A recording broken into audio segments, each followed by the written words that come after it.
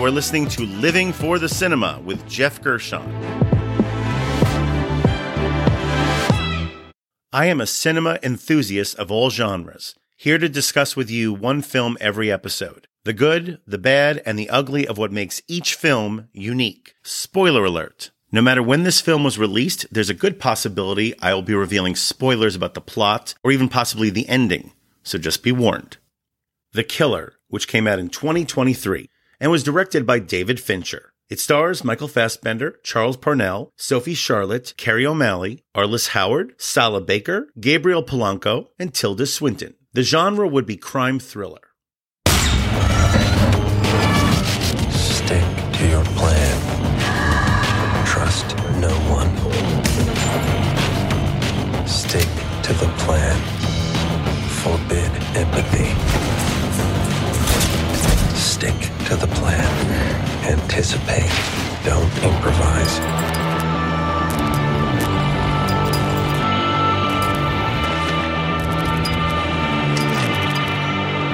Stick to your plan. Never yield an advantage. Stick to the plan. Fight only the battle you're paid to fight. Ask yourself, what's in it for me? Stick to the plan. Empathy, weakness, vulnerability. This is what it takes if you want to succeed.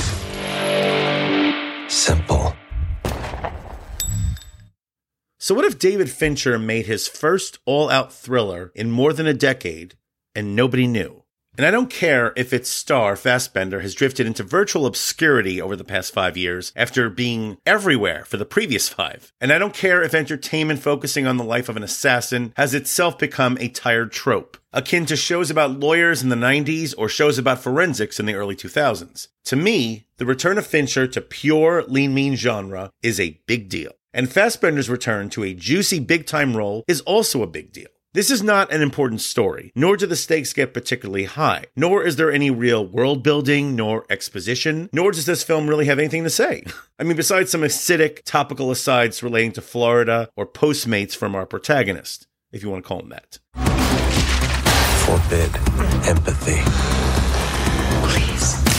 The Killer is a simple, elegant ABC story told in 6 chapters about one isolated tactician's strange, unerotic journey from Paris to Santo Domingo to Chicago. I hear it's really hot. The most obvious comparison from any contemporary auteur's standpoint is that you could refer to it as Fincher's version of Haywire, that tight little action thriller starring Gina Carano, which Steven Soderbergh directed as a lark about 11 years ago. It also helps that Fassbender himself had a memorable role in that movie. Mallory, you're in way over your head. Think this through.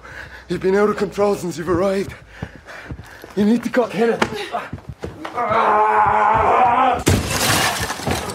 With a very memorable fight scene.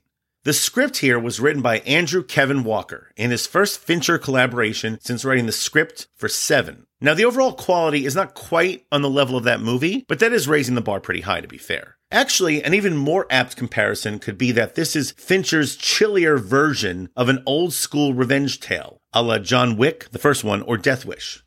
You believe in Jesus? Yes, I do. Well, you're going to meet him. It's not remotely wall-to-wall action, but there's enough, and it's executed quite well. As you would expect from any Fincher joint, all technical aspects are top flight, across the board. From fantastic shot composition from frequent collaborator DP Eric Messerschmidt, who worked with him on Gone Girl, to crack editing from another collaborator, Kirk Baxter, who won Oscars actually for his work on Fincher films The Girl with the Dragon Tattoo and The Social Network. From Mark Zuckerberg to Tyler and Cameron Winklevoss, December 10, 2003.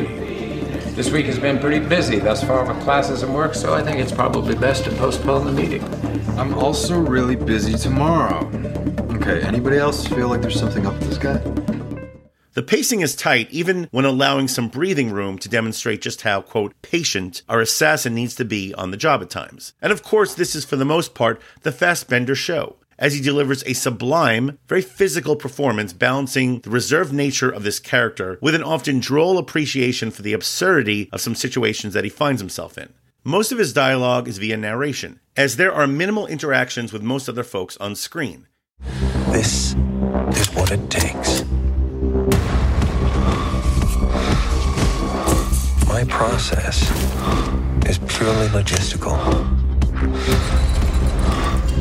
If I'm effective, it's because of one simple fact. I don't give a It's a pretty bare-bones cast, too, but there are some standouts, including Charles Parnell, who I would have liked more of, Carrie O'Malley with likely the most sympathetic character that our titular killer encounters, and, doing what she does best, Tilda Swinton, stealing the movie with the most dialogue-heavy scene as a fellow assassin. For what it's worth, I would never have involved your female friend. If there was any kind of criticism of this movie, it would be that there honestly is not that much meat on the bones from a character standpoint. You could make a case that there just is not much to latch onto here. Fassbender's unnamed protagonist, or antihero, or antagonist, however you want to call him, is just not someone you can particularly relate to, nor empathize with. Still, overall, it just worked for me, resulting in one of the more gratifying in-theater experiences that I've had recently. This is what it takes. If you want to succeed. This brings us to the categories. The first category would be the best needle drop. This is the best song cue or piece of score used throughout the runtime of the film, because music is essential to film. Knowing as little about this movie as I did walking into it, I have to say that one of the most pleasant surprises was the music. And not only am I referring to yet another moody, amorphous, kind of synth-based score from the dynamic duo of Trent Reznor and Atticus Ross, who have scored every Fincher movie since The Social Network, which remains their high-water mark.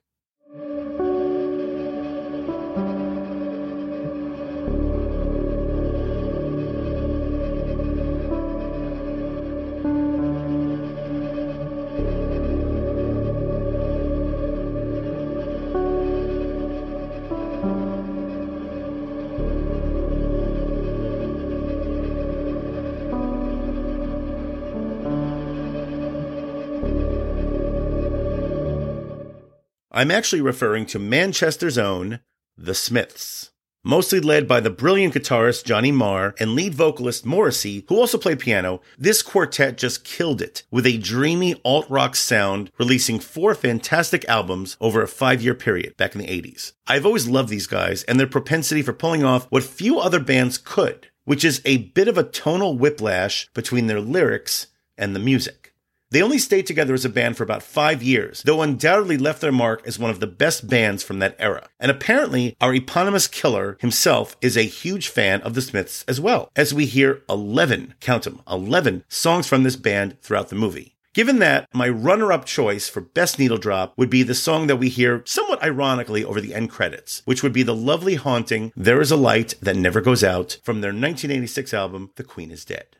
And if a 10-ton shark kills the both of us, to die by your side, well, the pleasure, the privilege is mine.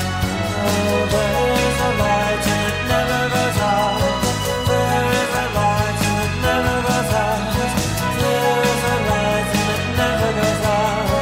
There is a light and it never goes out. But for my first choice, so now we're about 15 minutes into the movie. Our lead character is providing chilly voiceover narration, describing his strategy as he takes the important final steps towards assassinating someone important, I think, in their gorgeous Paris apartment from an abandoned office window across the street. And as he's narrating, he also informs us that he works best when listening to music. I find music a useful distraction. A focus tool. Keeps the inner voice from wandering. So we cut to his iPod. Well, at least I think it's his iPod, which is where he has a very specific playlist featuring several songs from The Smiths. And what should that song be? Only my personal favorite from their catalog. A mid-tempo dirge loaded with layers of guitar, which has never really been used effectively as a needle drop in any movie up until this point. Yeah, for such an iconic song, it's kind of crazy that it took this long for a filmmaker to effectively use it in a movie. I am, of course, referring to How Soon Is Now from their 1985 album, Meat is Murder. We hear it cutting in and out from our killer's headphones as he lines up his shot for the first assassination of this movie, which does not go as planned. Just a killer, pun intended, blend of tense music and imagery.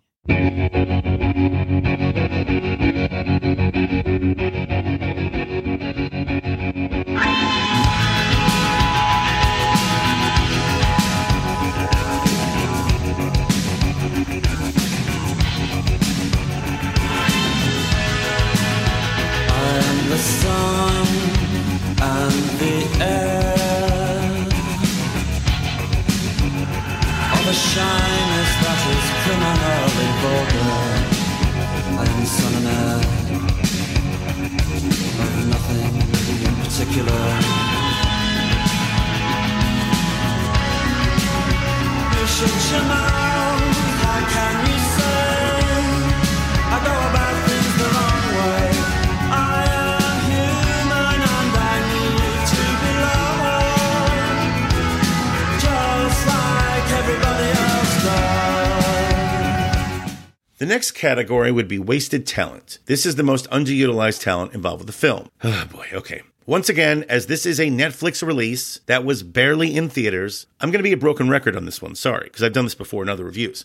I am at a loss as to why this did not get a full-on theatrical release. This is David fucking Fincher, who has directed several iconic movies over the past 30 years. Like a Scorsese or a Peele or a Nolan, 3 directors who have really advocated for the in-theater experience. His films need to be seen on the big screen, bottom line. And sorry, I don't care if it goes against Netflix's business model of building up billions in debt just to maintain the illusion to its stockholders that subscriptions are the only metric that matters. I mean, for one thing, the only way they're making real cash off of a $100 million plus production like this is through exhibition. And they pretty much just dumped this movie into a tiny release for 1 week at the end of October. Breathe.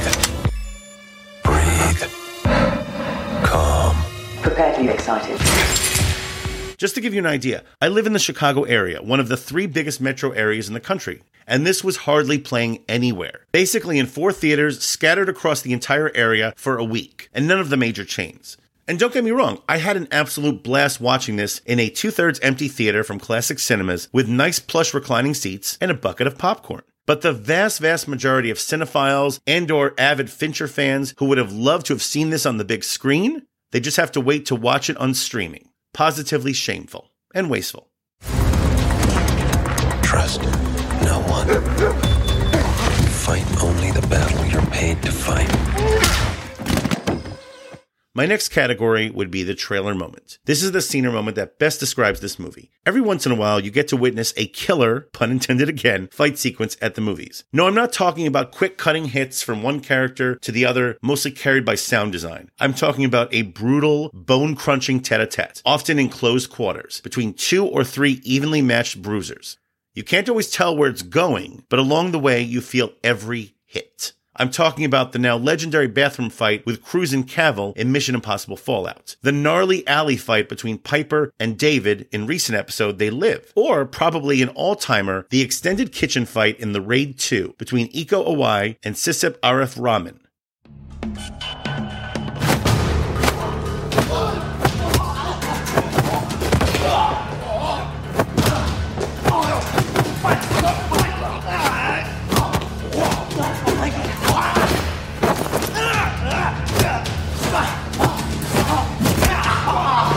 Yeah, well, roughly about halfway through this shindig, Fincher and crew treat us to one such fight, during the killer's excursion to Florida, no less. He tracks down a key assassin who has harmed someone he loves to that person's home surrounded by swamp, with one mean dog waiting in the backyard, whom he drugs with meat that has some meds implanted in it, of course. Once he is inside this large, ramshackle home, the killer starts to venture around. His plan is to execute this guy, and he thinks he hears him in the shower.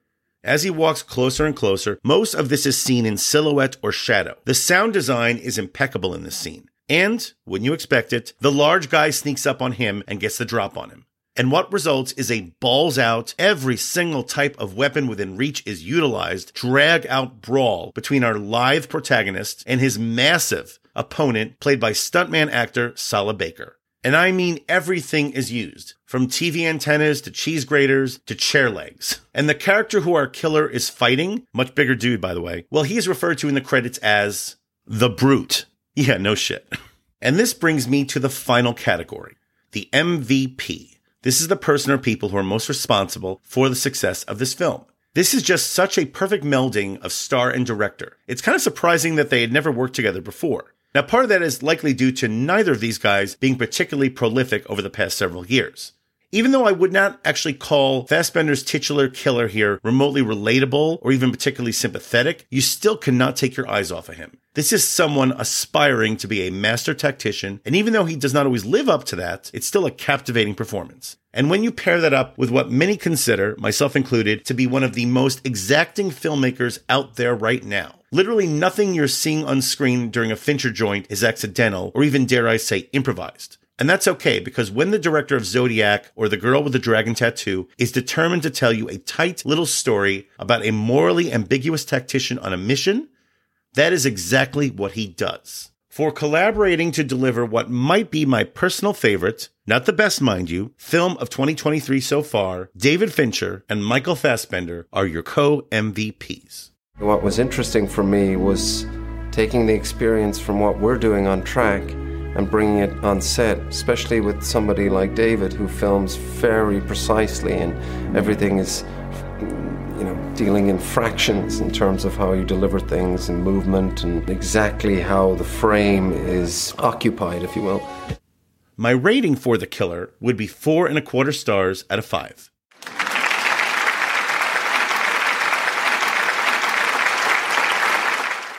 Now, this is far from Fincher's best, most likely mid-tier as compared to his filmography, maybe right alongside previous episode Panic Room. Regardless, I was thoroughly entertained just being back in his twisted world again. And if you're looking to watch The Killer, it is currently streaming on Netflix. And that ends another precise review. Please like, subscribe, and share the Living for the Cinema podcast, and follow and like us on Facebook, Instagram, and Letterboxd. And join us next time for another review from Living for the Cinema.